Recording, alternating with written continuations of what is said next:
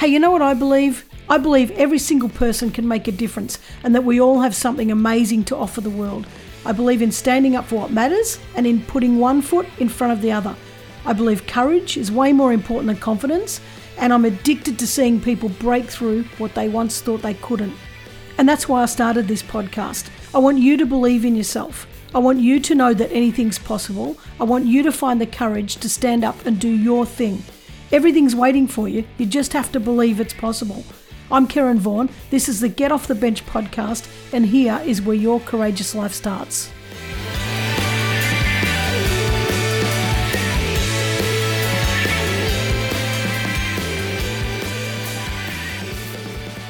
Hey guys, and welcome back to another week of the Get Off the Bench podcast. I tell you what, some of us don't do things because, it's all in our mind. We've got these barriers in our mind. But what about when the barrier is a physical barrier? Most of us don't have physical barriers. Some do, but most of us don't. And we still stop ourselves from doing things. Today's guest is going to absolutely blow your mind. I tell you what, I'm not even going to say anymore. I'm just going to introduce her and wow, have a listen to this. Mandy Horvath is a bilateral above-knee amputee who in 2018 became the first female double amputee to ascend the Manitou Incline, raising awareness for limb loss.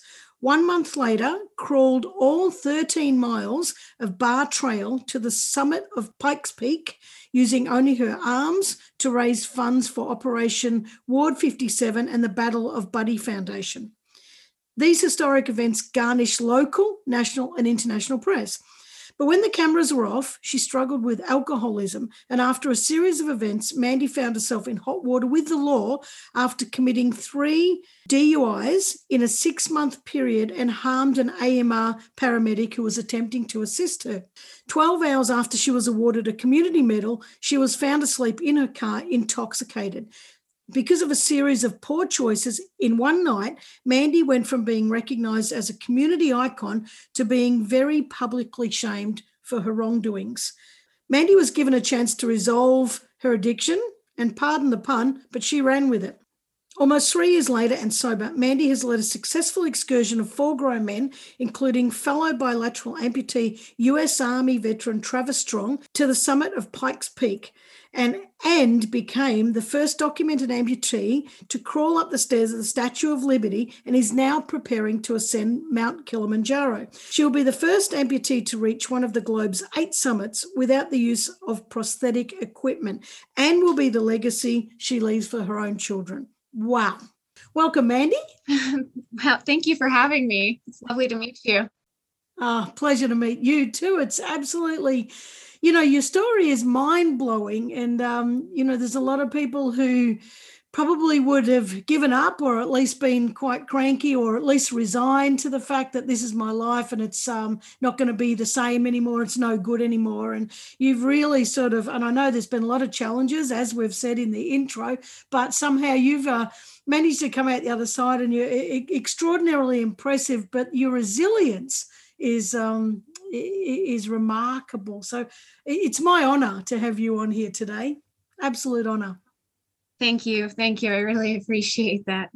Oh, it's amazing. So as I mentioned, that you're a bilateral amputee, and for people who might not know what that means, it means both of your legs have been amputated, which is, a lot of people struggle with just one, but you've got 2, and that means an entirely new life. But I hope you don't mind us asking this, but how and when did you become an amputee?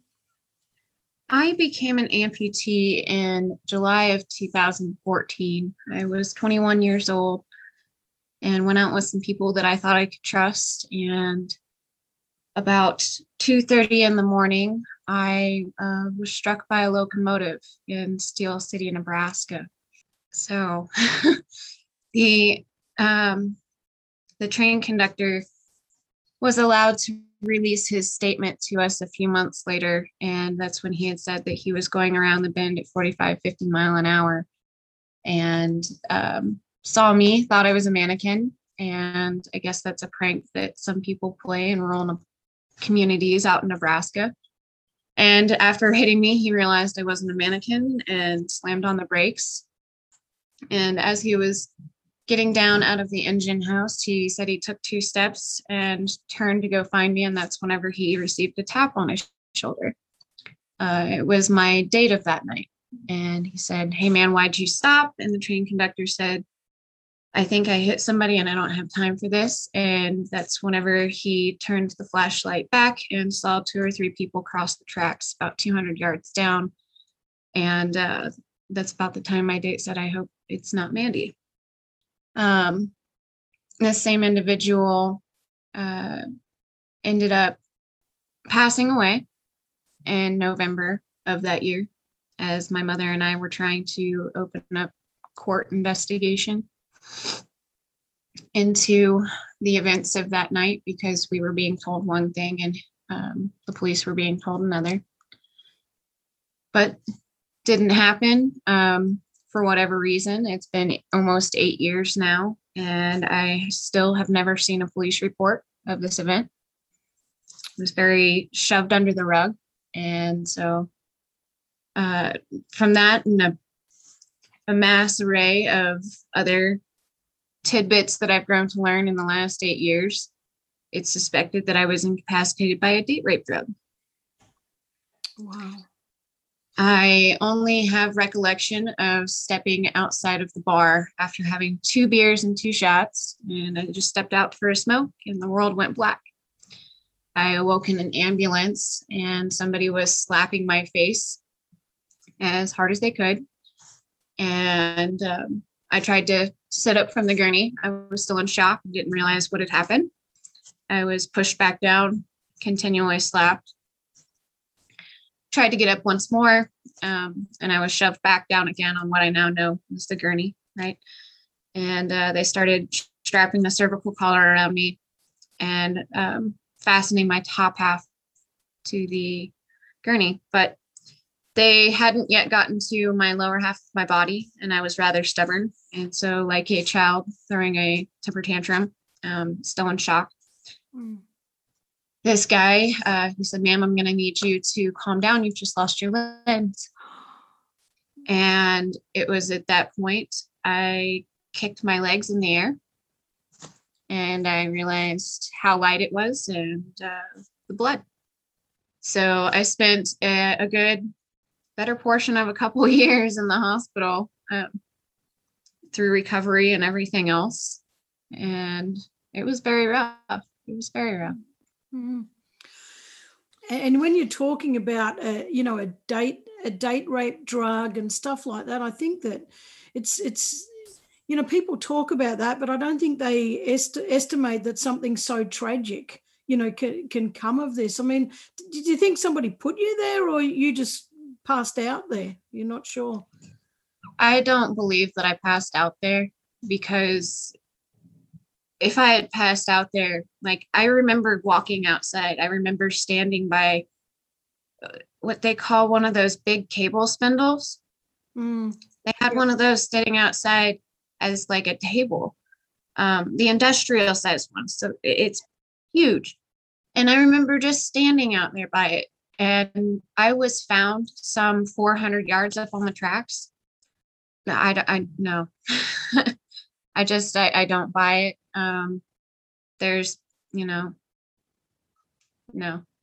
He was a heavy equipment operator who accidentally asphyxiated in a garage. I'm a product of 2 truck drivers, and one of the first things my father taught me as a young girl was don't park the truck in the garage for bit running. And so I just, little backwoods town, a lot of things get shoved under the rug, and so that's how it is. Wow. It's it's hard to imagine that anybody can come through that and one, survive. That's the first thing, and how lucky. But secondly, to find some sense of forgiveness. I don't even know if you can forgive. It's kind of, but you have to find something. That ship has long sailed. It's long sailed.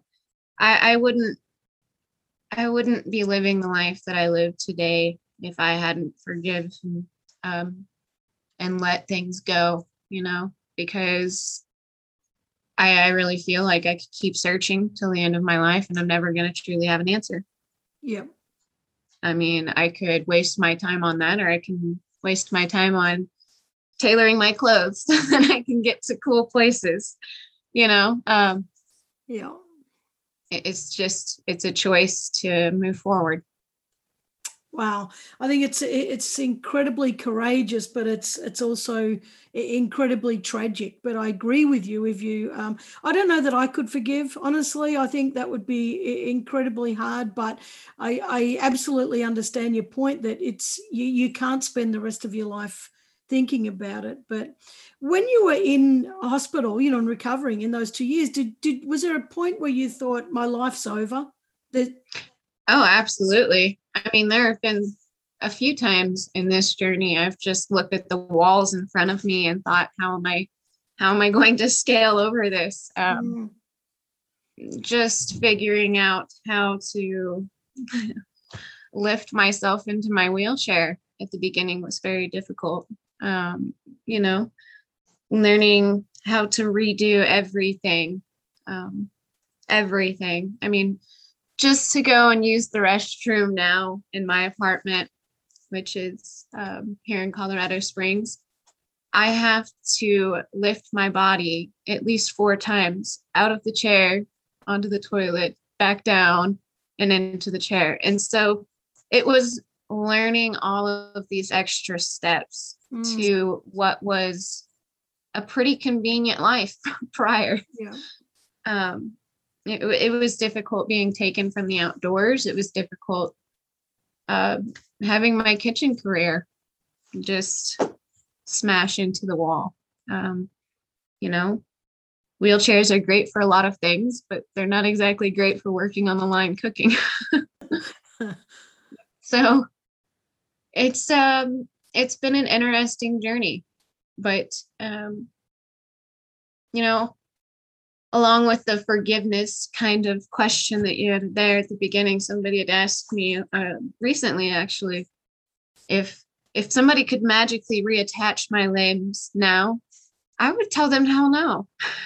I've spent way too long getting accustomed to this life, and all the things that I took for granted before, I appreciate on such a deeper level that I wouldn't change a thing, Wow. And even going through the recovery process, even going through the trouble I got into in 2018 with alcoholism, all of that stuff, I wouldn't take it back. Yeah. It's taught me a little bit of something about myself that I didn't know that I needed to know. Yeah. If that makes sense. It does make sense, and a lot of people in your situation say that, if like a tragic event has happened and they say, I wouldn't change a thing. When it first happens, it's kind of like, oh my God, this is, it's my life's over, this is tragic and everything else. But then so many people that I talk to, in particular on this podcast, that have been through that, they where they're sitting now, they say, I wouldn't change anything, and it's I haven't been through that, and I find it hard. I find it really difficult to consolidate that and to imagine that. I pray to God that never happens, but I find it very difficult to understand that. But now, you mentioned there, in 2018, you sunk into alcoholism, but prior to, we'll talk about that, but prior to that, you somehow overcame this tragedy. You said, well, this is life, I need to learn it again. And then you did a couple of incredible feats, that where did that determination come from? Like, tell us about those couple of things you did, and tell us, where did you find the drive? Like, what happened there? So I moved out to Colorado Springs in 2016 from Missouri, which was my home state. And by 2018, had gotten a little tired seeing everybody's pictures and not being able to experience it for myself. Even when I had limbs, we weren't really out in the mountains, and I was mostly landlocked most of my life. However, in that landlocked little Midwestern area, there was plenty of water. And so I was constantly out fishing and foraging. I used to forage for morel mushrooms and hunt turkeys. And it was a huge part of my life, conservation and learning the ins and outs of hunting. That's how we would process that meat and put it in the freezer. It was significantly cheaper than beef. And so we had a sustainable life through the wildlife around us. And I was always out in the woods. And the loss of my limbs in 2014 took that from me. In so many ways.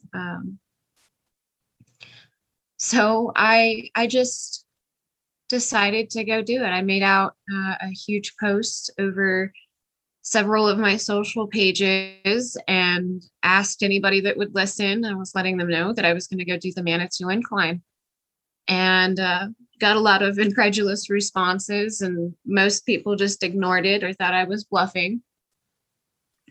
But on April 23rd of 2018, my good friend Keith, he messaged me in the morning, and Daniel Pond had messaged me not too long after that. He was a random Instagrammer at that time. And they went with me to go do the incline. It took me, I think, 4.5, 5 hours to get it done the first time. The guys carried me down Bar Trail, which was just 3.7 miles, and had a beer and a burger at the Townhouse down in Manitou Springs. And I went home, and I remember I didn't even take a shower. I just crawled into bed and went to sleep. I didn't think it was going to be that big of a deal. And the next morning I had simply just put it online in front of my Instagrammers, and it took off from there. Within 2 weeks, I was approached by every media outlet between here and Denver, wanting an interview on the recent ascent, because I was the first female bilateral above knee amputee to do so in the history of the incline. And so it took off from there. And a month later, I was privileged to have the opportunity to ascend the Bar Trail that leads all the way up to the summit of America's Mountain, which is Pikes Peak. And that was a 13-mile trail. It was my first mountain. I'm not really sure where that determination comes from, but I'll tell you, one of the greatest moments of my life was getting up to the A-frame on that climb. Of course, I had no idea what I was doing, so I was in jeggings. I had no protection on my lower half. I was literally in jean leggings and deerskin leather gloves, which gave me huge blisters on the palms of my hands and between my fingers. It was dreadful. But we got up to the A-frame, which is a little lean-to shelter about 3 miles from the summit of Pikes Peak. And this beautiful wildflower meadow is up there surrounding this lean-to. And even though I was exhausted and my hands hurt, I was crawling through the wildflowers, trying to smell them. And it was probably one of those moments that I will, forever have, no matter how lost I get. Wow, that's I don't know about your determination. Maybe it was just that determination that the nature means so much to me. And that no matter what's happened to me, I refuse to let something keep me away from it. Yeah, getting back out into nature was huge for me. And so when you're talking about, you're using like no protection, really, like not well, when I say no protection, just not good enough protection. So if you now, like when you before we got on this call, you were talking about you were tailoring. I didn't even know what you're talking about because tailoring my gear. But so are you now using like really specific stuff, and designed for that kind of climb, for those kind of climbs? The point of issues on my previous climbs were on my ischium bones on your rear. It's the two base pelvic bones. Yeah. And as that would roll, it would create like abrasions on my rear cheeks. Oh. Yeah. But I finally found a pant that works very, very well. Kuhl brand, Kuhl. And these are actually Boys Renegade larges. And what I've done is I have taken a silicone pad, encased it in a synthetic fabric, and then swatched it to the lower pant leg fabric piece. And then I sew it onto the pant. Oh, that's And great. so I've got a nice silicone pad there that will actually be very beneficial, especially lengthwise is more important than width, because as I'm going uphill, my ischiums will rock and roll, so to say. Yeah, up and down. So that's a nice little bit of cushion in there, and it should stay pretty sturdy. I've gone over that seam like 3 times, so I don't really know what I'm doing, but I'm figuring it out, and I like the way that it looks and feels. So if it works, it works. I finally found some gloves that work for me. Those are 511 tactical issue gloves. I've been trying to get through to their distributors and their company. And I found some winter gloves too. So I'm super excited to get some videos out there crawling in the snow. It's going to be crazy.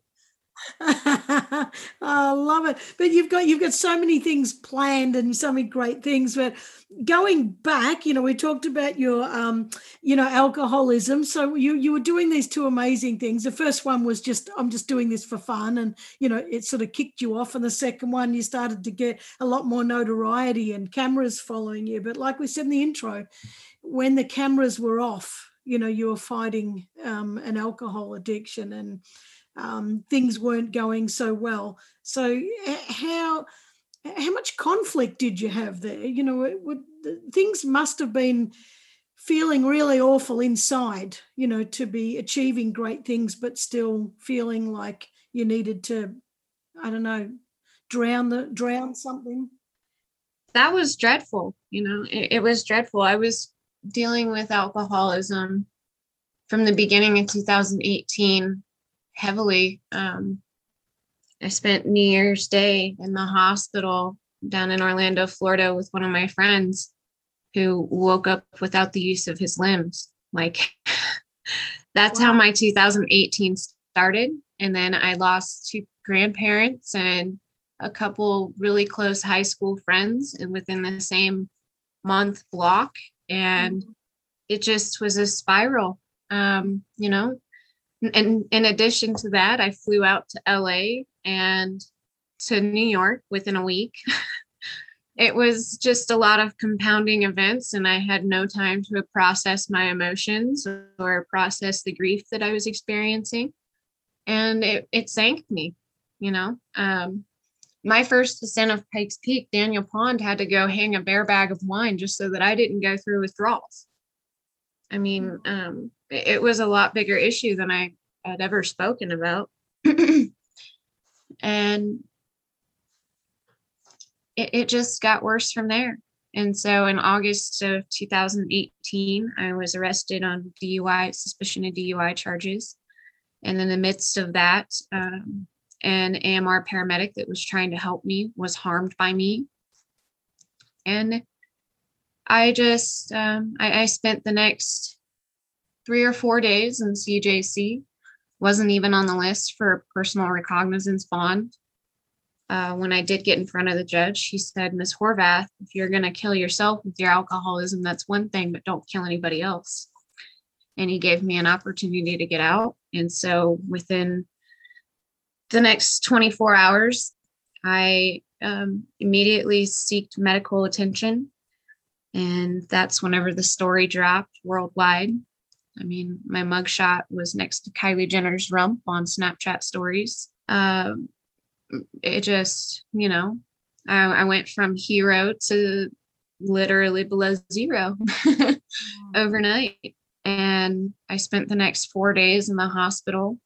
I was told that if I hadn't have checked in that night, that I would have seized out. I was already convulsing. I hadn't had any medical attention. I was in isolation and CJC.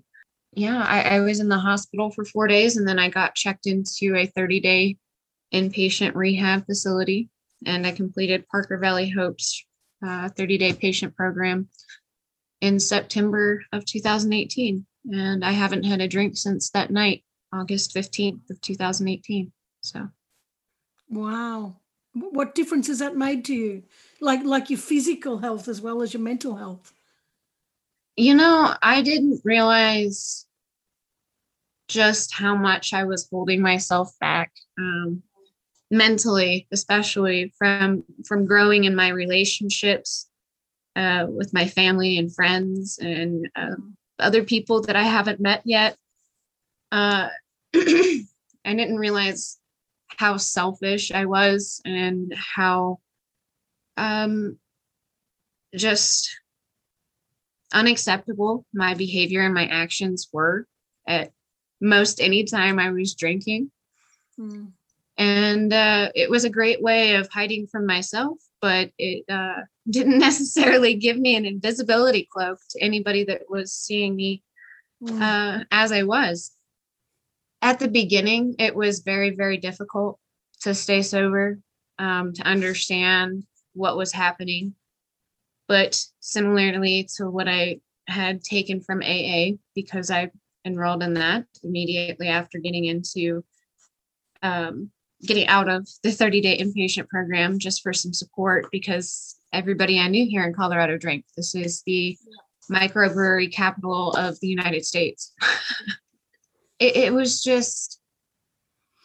a pivotal moment for me. I want to say in my 18th month, actually. It didn't come right away. There was like a year of, I gotta hide. I gotta, not let anybody see this mess that I am trying to sweep into piles here. And I hid from people. I did, but it took me about a year. And then I would say at the 18th month mark, I had like this revelation, I guess, this whole change in perspective where, I just never wanted to take a drink again. And it stayed that way.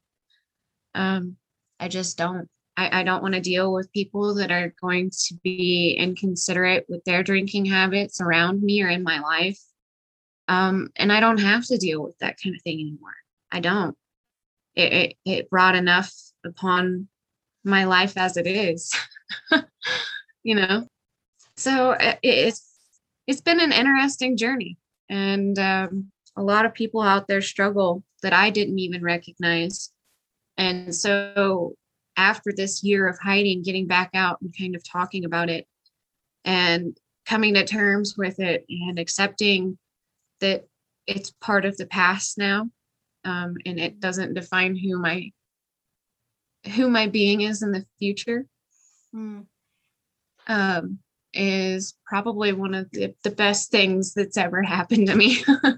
Yeah. Wow. Did you spend any time in jail? Yes. I spent a good time in jail.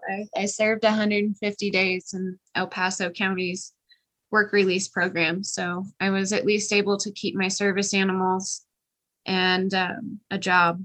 So, yeah, which was really important, especially considering the situation I'm already kind of in. So I was able to, I had one day in for 24 hours throughout the week. And then every other day I checked out at 7 a.m. and was expected to check back in by 7 p.m. And it was actually a pretty incredible experience. I met some deputies in there that if I hadn't have met them like that, I would consider great friends. So it was certainly an experience. I joke about this, but I say that I was locked up with a bunch of soccer moms and tweakers, and that's no lie. Did you feel, because going in there without legs, it's not like it puts you in a more vulnerable situation, because we hear a lot of stories about prisons and fighting and things that could go wrong in a prison, and you kind of need all your all your full capacity to sort of protect yourself. Did you feel, well, that's what we hear. Did you fear or feel, vulnerable at any point in there because of your physical situation? Because of my physical situation, there was only like one experience I had in there where I was actually like really weirded out. But the El Paso County Work Release Program is thankfully quite a bit different than CJC. You do have to pay for it. You have to pay for your ability to work and stuff like that. It's kind of like paying for a very expensive hotel, where again, you're behind bars. You have a bunk bed. There's the communal shower and toilet room. It's set up just like a jail. However, it isn't quite like CJC. Whenever I was in CJC, I was put in isolation. They were fearful of my situation and notoriety getting the irritation of other girls, I guess. I don't know.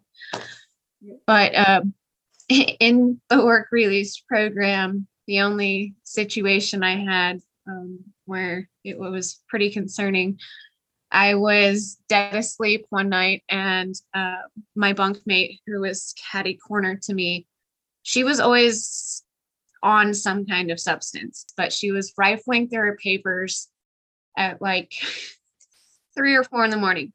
So I wake up and I go to use the restroom, and I go back and I lay down and I'm facing the wall.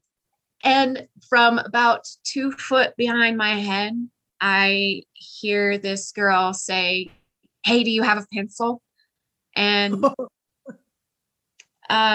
it scared the shit out of me enough that I was just like, yeah, I've got a pencil. But immediately after that, I went and talked to one of the supervisors, because it's not a good way to approach me. Sleeping. I do have PTSD, but that was just a very strange experience, and I didn't want any part of it, so I had them move me. Yeah. I don't think any of us would like somebody just 2 feet from our head in the middle of the night. Oh my gosh. It was crazy. It was crazy. But other than that, no terrible experiences. I wasn't ever late. Got along with most of the deputies that were on duty there, and getting out and getting to at least go home and be able to walk my dogs, helped out a lot. Yeah.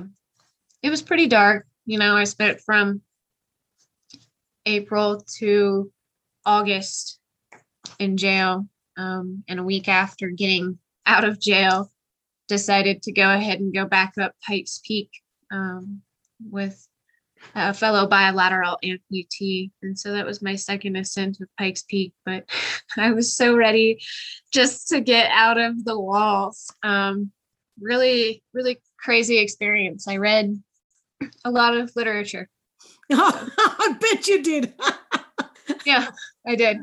So that second, the second ascent of Pikes Peak, where you took the other bilateral guy who was a veteran that you went with, but yes. You went with was it 3 other guys? I think there was 4 guys that you went up there with, and yep.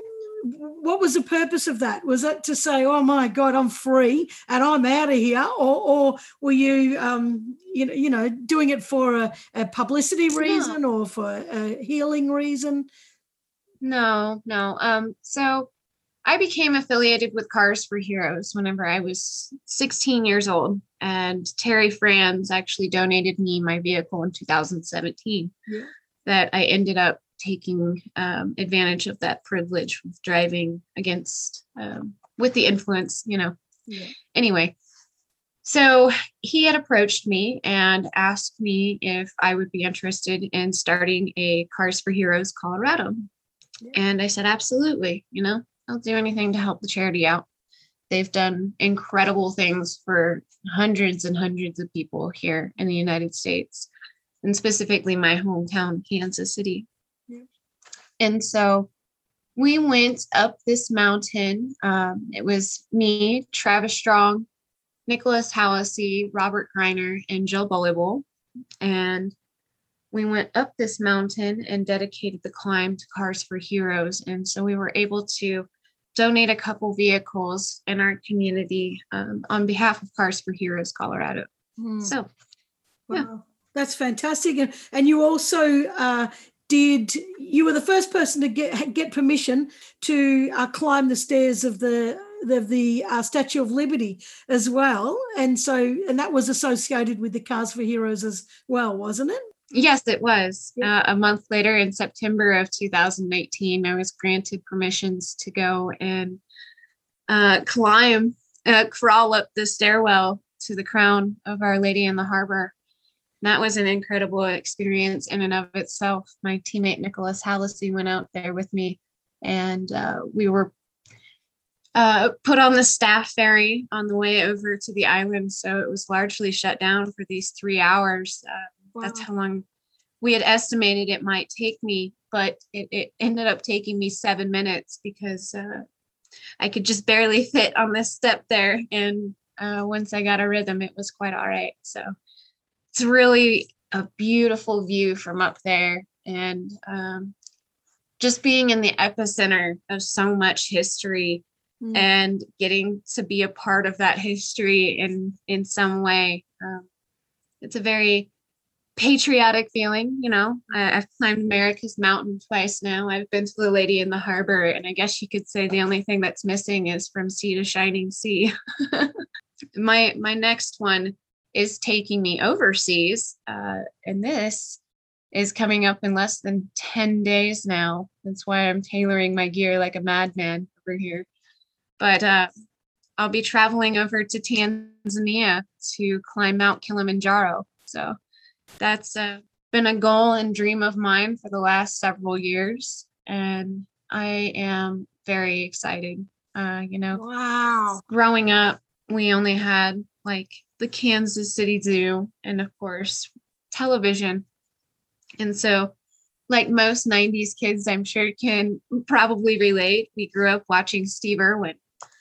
And I'm so excited to get to go over there and help out with the same conservation programs that he did.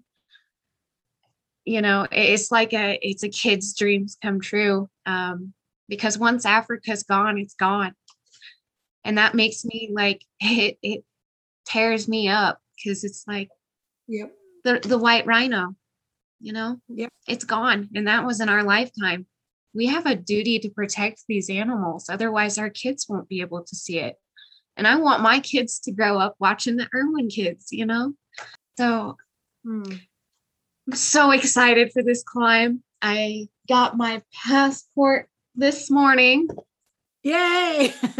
Oh, that's fantastic. Do you need a special guide to help you? And is that person from Tanzania, or is it? You do have to get a licensed and specialized guide to climb Mount Kilimanjaro. There are 10 people that die a year on Mount Kilimanjaro, even with this, government regulated kind of, you have to have a guide regulation. And Carol Verahoff and Sully Gregerson, they are going to be my specialized guides over in Tanzania. And I've been working with Carol for a little over a year now. And his wife, Sally, is actually a licensed physiotherapist. And so we were getting off of the Zoom call one day and I saw her pop her head around and I was like, hey, you must be the wife. Say hello. And from there, it became a discussion, and I've been fundraising to get her accompanied on this excursion with me because I believe that that will greatly improve my chances of success. Yeah. As of right now, I am surrounded by men, and I'm a female. So, yeah, I was trying not to giggle on your intro there because you said that something about not being crabby, and I was like, well, I think like most people, I get crabby sometimes too. I think we all do. I think that's just part of being human. How long will it take you to climb Mount Kilimanjaro? So we have this excursion planned for 10 to 12 days, depending on weather and of course, muscles. I've been training for this very heavily since January. The planning and preparation has been over a year now. And so, oh man, it is 50 miles. Yeah. Going to be taking the wrong guy to, I believe, the Maweki route up Yeruhu Peak, which I've been warned that summit day could be up to 24 hours of crawling in snow and ice. Wow. And be incredibly brutal. But I think that it is going to be remarkable. I kind of have a weird sleep schedule over here in the US anyway. So interestingly enough, I have been on Tanzania time for the last several months, not even trying. Yeah. The nighttime is peaceful for me. It's whenever I can just kind of zone out, you know? Yeah. That and I find it difficult to sleep around or before the hours of 2:33 for obvious reasons. So yeah. Wow. Yeah, I just find that fascinating how you can do that. Like, where do you camp and where do you sleep? Do you set up tents in the snow? And like, to me, it's just so foreign. I can't imagine anything worse. But you know, you obviously love it. But so how do are there little camp spots all the way up and that you have to? There will be campsites on the way up. This excursion is a little bit different for me because I'm used to doing all of the packing, all of the admin work, all of the, kind of guiding and setting up camp and making dinner. And thankfully, since this is a much longer excursion, we have to have a guide. There are also porters, which will be carrying my gear, necessities, water, and they'll be going up to camp to set it up for us. So it'll just be a quick walkie-talkie or a text up to them. I'm not sure what their system is, but hey, we're about an hour out and we'll have dinner ready coming into camp. And that's going to be such a relief for me. Even getting off of the mountain, you think that, everything's done. And it's absolutely not. It's, you got to clean all the gear and do it properly. Otherwise you're ruining your equipment. Yeah. Wow. And do these guides, do they climb the mountain all the time? Like, are these just super fit, amazing humans that just up and down that mountain like nobody's business? Yes, Carell, he is highly specialized. He's done over 200 climbs, I believe, and never had an unsuccessful excursion. In fact, he was the lead expedition for a few other disabled individuals that had, gone up in wheelchairs and otherwise. It's just really incredible stuff. So I trust that no matter what, Carell has my back, and so does Sally, and so does his team of porters, and they know exactly what they're doing. This will be a little different because I'm crawling. Mm. And I'm not so much relying on any kind of prosthetic or mobility equipment. Other amputees and disabled individuals have done this in a wheelchair before, but Wow. it's not how I roll, pun intended. Nice pun. It's fascinating. It's just absolutely fascinating. I don't even know how people do it in a wheelchair.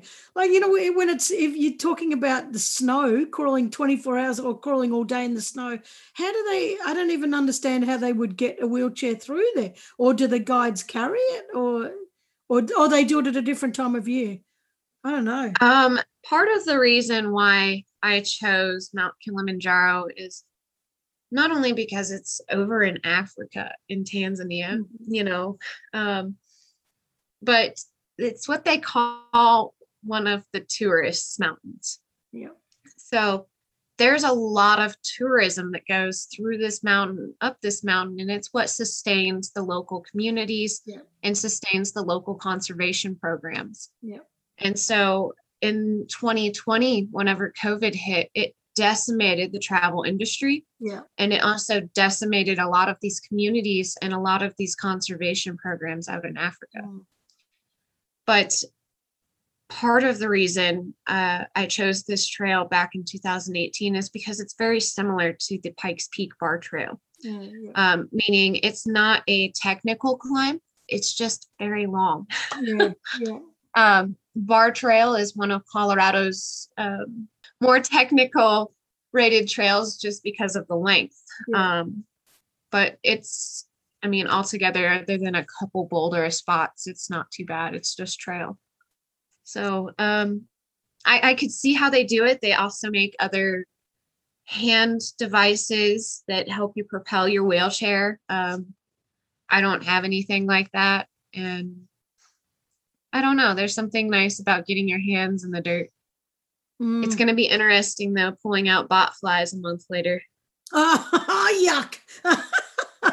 See, none of this excites or impresses me for me, but I think I'm extraordinarily impressed for you. Like, I think that, even as an able-bodied person, it's not something that I want to do, or it's not even something I actually think I can do. I could if I trained, but quite frankly, it would just be, it's just something that I'm not prepared to do, because I don't want to do all that hard work, physically. But for you to, you put me to shame. Like, I feel embarrassed saying that, because I've got all my limbs and I can do it, and yet you don't have your legs, and yet you're still saying, well, screw this, I'm going to do that bloody thing. And it's, I guess the sense of achievement will be phenomenal, to get to the top and yes, I did it.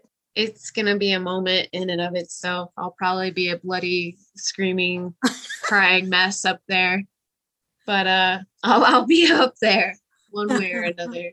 I'm really looking forward to this, and I'm feeling confident. Whenever I first started this, I didn't really have a team. It was just Daniel Pond and I, and then it grew by a few people. And this next climb, I'm feeling very confident in my team and what I know and what they know, and that we can all remain cognizant of each other for health and safety. And so no matter what, the summit or not, it's always the mountains game, especially when it comes to weather. Yeah. And so if the weather decides to play games with us, either we get to the summit or we don't. And it's going to be a serious moment of spiritual growth for me. Yeah.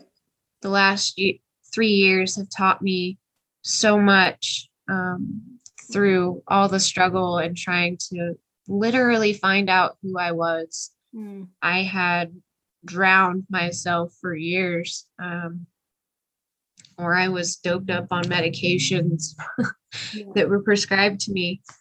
And the value of patience. And, if there's one thing I could go back and write on a sticky note for myself. I wouldn't change anything, but I would write one thing on a sticky note, and it would say, be kinder to yourself. Yep. I set such high expectations of myself after this amputation that I was the burden of my own depression, quite literally. I set this goal that I was going to be up and walking in prosthetics a year after amputation. Mm. And so here I was almost healed, and I had to be re-amputated. Oh, wow. And so, just unrealistic expectation after unrealistic expectation of myself. And I was brutally mean to myself, more so than anybody could be. I mean, even after getting in trouble in 2018, going back and reading all the comments on those news threads and everything else, I was meaner to myself than any of those hateful people could have been. And wow. That's the one thing that I would write on a sticky note, is be kinder to yourself. Because if I'd have been just a little nicer to myself, I probably would have exceeded my own expectations. Well, I think all of us could write that sticky note, to be honest. I think that it's where none of us are as kind to ourselves as we could be. But I find it phenomenal. How are you going to make this climb happen? Like, who funds this? Are you doing a fundraiser? I am doing a fundraiser, yes. Right now I am raising funds on GoFundMe, and because we're coming under the 10-day window, I've started opening up my PayPal link as well. And so my GoFundMe is gofundme.com/f/Mandy H. Kilimanjaro. Yep. And my PayPal is paypal.me/lifeproof bionic woman.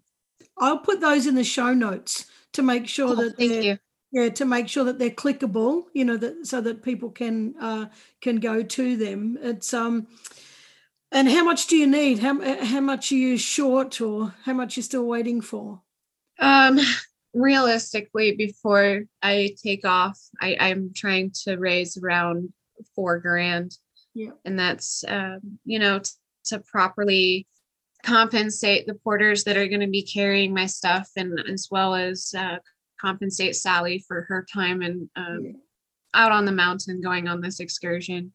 Yeah. And acting as the physiotherapist and my female associate here. I really don't want to be up on the mountain trying to express to Carell that something's wrong with any lady issues, which I mean is another thing. Whenever I started this, I didn't recognize that. So, wow. I hope you raise it, because like every little bit helps, and I hope people can chip in and help you get there. But you're absolutely phenomenal. I'm almost speechless. Like, I don't know how you do it, and I'm in such awe of you. And you're talking about being kind to yourself, and you're kind of, saying that everything went, to trash and into the alcoholism and everything else. But, we can never see ourselves from where other people see us, and it's like, I only feel admiration and, a great respect for you. It's hard to believe how you could feel so bad for yourself, but this is just human beings, isn't it, that we're so good at trashing ourselves, and others are not doing that to us. Yeah, I've definitely found that I'm more nitpicky of myself than most anybody else would be. Wow.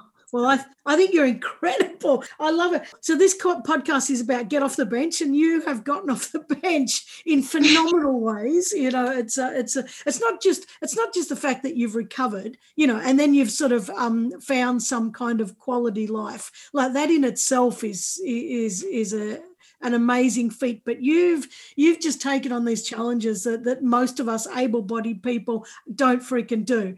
So I just find that getting off the bench to the nth degree. I find that amazing. Well, what advice would you give to people affected by physical disadvantage to go conquer their life? Make sure that you sit on the bench a while and discover who you are without expectation. And that will greatly aid you going into the future. Before you launch off of that bench, work on that inner part of yourself and finding that without the excess, if that makes any sense. Yeah, it does make sense. That's really good advice. Yeah. Because often we do jump off that bench way too quick, don't we, without having any thought about it. But yep. Been there, done that, and face planted, got that t-shirt. Yep. I love that. Well, that's a better t-shirt than my mum went to Hawaii and got me this crappy t-shirt. That's okay though. Hawaii is beautiful. Yeah, isn't it just? Well, then you'll have to start climbing some of the volcanic mountains in Hawaii next. That'll be a good challenge. Oh, I would love to. The locals there, they do have a lot of red tape around some of those climbs, and I don't want to be disrespectful. And so I think that has been mentioned so many times since I started this, that I went out. Hawaii is actually a very special place to me because in 2013, the first trip I took on a plane out of landlocked, the first time I ever saw an ocean was landing right there at Oahu. And this was the year before I lost my limbs. And so Hawaii is literally the first and the last place that I ever got to put my toes in the sand. And so it has been a discussion, and I'm thinking about approaching their local government to be completely respectful and open about discussing what they would be okay with me climbing out there and what they wouldn't. It's far, far, far better to ask for permission than forgiveness. I don't care what anybody says. Yeah. And sometimes, I know what you mean about Hawaii, not in the context that you, but, I used to go there. I went there for 15 years. I've been there 16 times, and I used to go for a month at a time every year. There's just because there's something extraordinarily special about that place. But for you, dipping your toes in the first and last time, that's strong. That's really deep. And why'd you get so dark so fast? No, I'm sorry. Sorry about that. Like, you're talking about Hawaii. How did you make that so dark? No. I apologize. No, I hope you get there. It's fantastic. Now, where can, apart from the GoFundMe, because I really love people to go and chip a few dollars in and try and help out on that, because it's just amazing that you're doing it. It's not even just the amazing feat. It's the fact that it's supporting you overcoming this a tragic situation and actually turning your life around and being a role model for other people too, and inspiring other people that no matter what happens to you, there's always some way we can make give it a better shot. So I hope people support you. But where else can people find you? Website, Facebook, Insta, all of that kind of stuff? Yeah, absolutely. I have a website. It is www.mandyhorvath, HORV as in Victor, ATH.com. You can find me on Instagram at LifeProof Bionic Woman. And Facebook, I believe I have LifeProof Mandy Horvath. Yeah. I believe that's what it is. Yeah, that's what I've got. Yeah, that's it. I am terrible about updating that page, but I've been keeping most of my posts on my personal page public. So if you'd like to follow me on there, you're more than welcome to. Most anything that goes onto the personal Facebook page gets cross-posted over to the Instagram. So yeah. Yeah. So even if it's only following on Instagram, it's already massive. The stuff you've already got on there is fantastic. But then, we'll be looking forward to the Mount Kilimanjaro pictures as well. And you're just incredible. And I was just thinking before, when because of your accident, you trusted people and they let you down.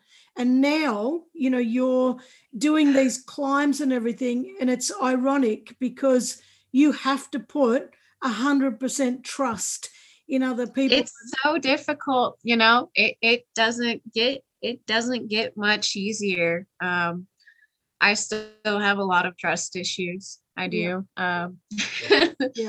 I'm also blessed in that I am not going alone. I will have an amazing team of documentarians going over with me to document this ascent so that I can really focus on my body and really focus on the task at hand. That's exciting in and of itself. My director, Edward John Drake, he is taking a break from his projects with actor Bruce Willis that he normally works with quite often. Wow. And he's going out there with me to ensure that this is documented with the utmost care. And obviously there's like filming contracts and stuff like that. And it sat in my inbox for, a good week and a half because I don't know how to trust. I'm sorry. I don't. It's very difficult. Yeah. But it's, I also have a speaking coach and / theater coach, C. Glassman, who connected me to Frank, who is Francis Cronin. He's an Irishman who has walked across Ireland and from San Francisco down to LA. Wow. To raise awareness for the homelessness. Yeah. And so she connected these two minds. But as she was telling me, she was like, this is about you learning spiritual growth. Yeah. You're no longer around that realm of person anymore. Yeah. Like this is a higher elevated person that you have not yet come across. Yeah. And, I told her, I was just like, okay, I'm jumping off this bridge with no bungee cord. Are you guys going to be down at the bottom with a parachute?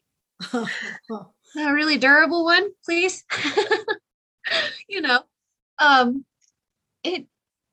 It hasn't gotten a whole lot easier on that front. Yeah. I'll be quite honest with you. I'm very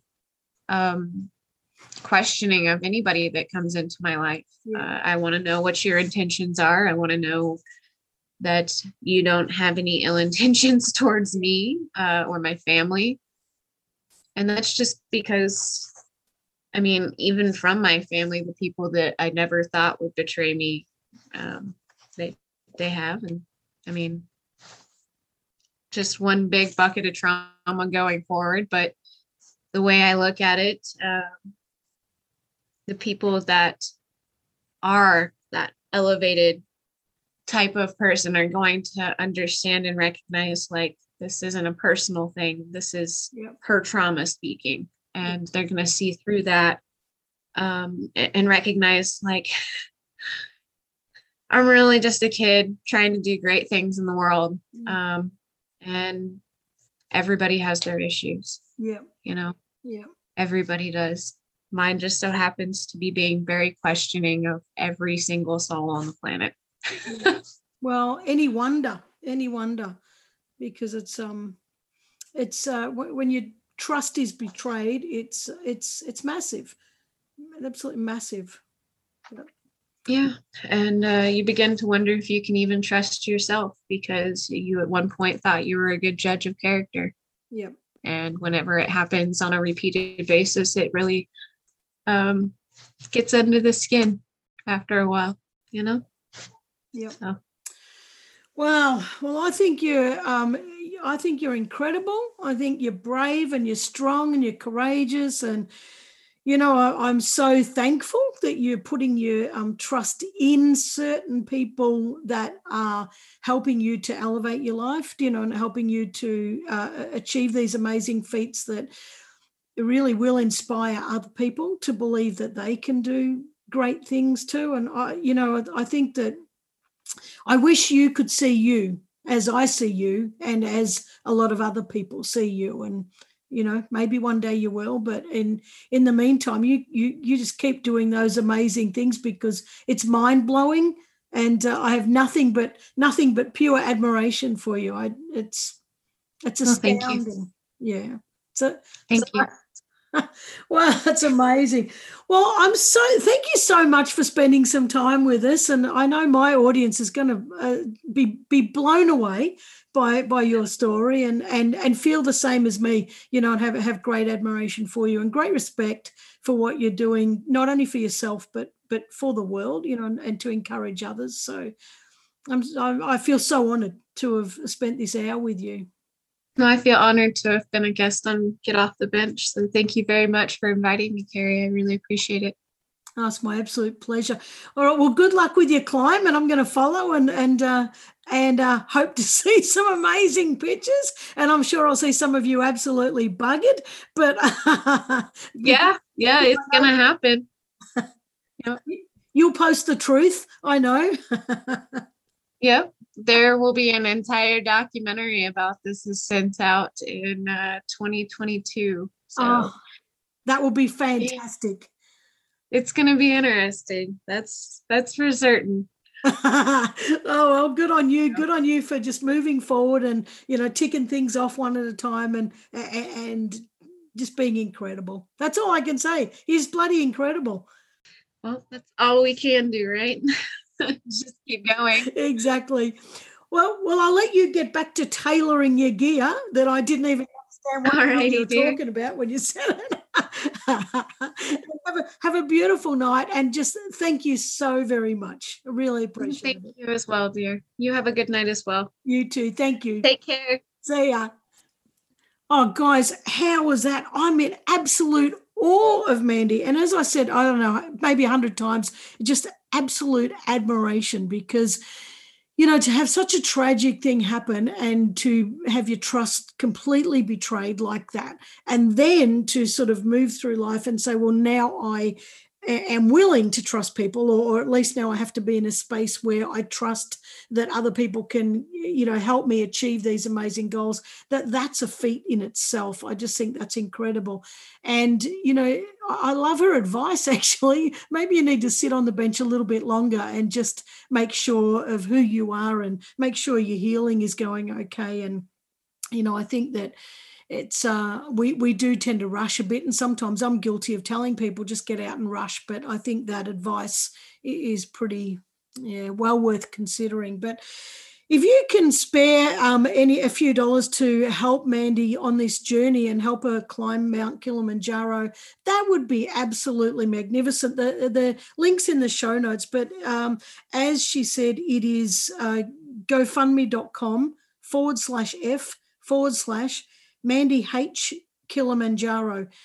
But I will put a link in the show notes. But follow her along, go to Instagram, check out what she's doing, and what an amazing story. And I really hope that you're enjoying, when I say enjoying, embracing all of these stories that I bring to you. And again, I wouldn't be here if it wasn't for you. So thank you so much for helping me to, keep this going and bring these amazing guests to the surface and to bring them to you and give them some airtime. So anyway, that's it for me. I'm in awe.